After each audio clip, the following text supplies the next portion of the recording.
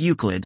Performance on Main Cosmological Parameter Science, by Isaac Tutusaus et al.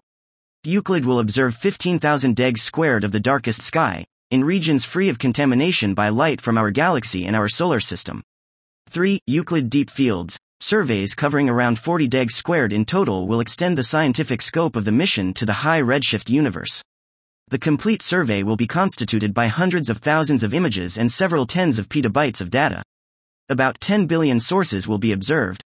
With these images, Euclid will probe the expansion history of the universe and the evolution of cosmic structures. This will be achieved by measuring the effect on galaxy shapes due to dark matter gravitational lensing, and by reconstructing the three-dimensional distribution of cosmic structures from the measured spectroscopic redshifts of galaxies and clusters of galaxies. These proceedings present the implications for cosmology and cosmological constraints of this unprecedented dataset. Of particular interest are the expected constraints on the nature of dark energy. This was Euclid. Performance on Main Cosmological Parameter Science, by Isaac Tutusaus et al.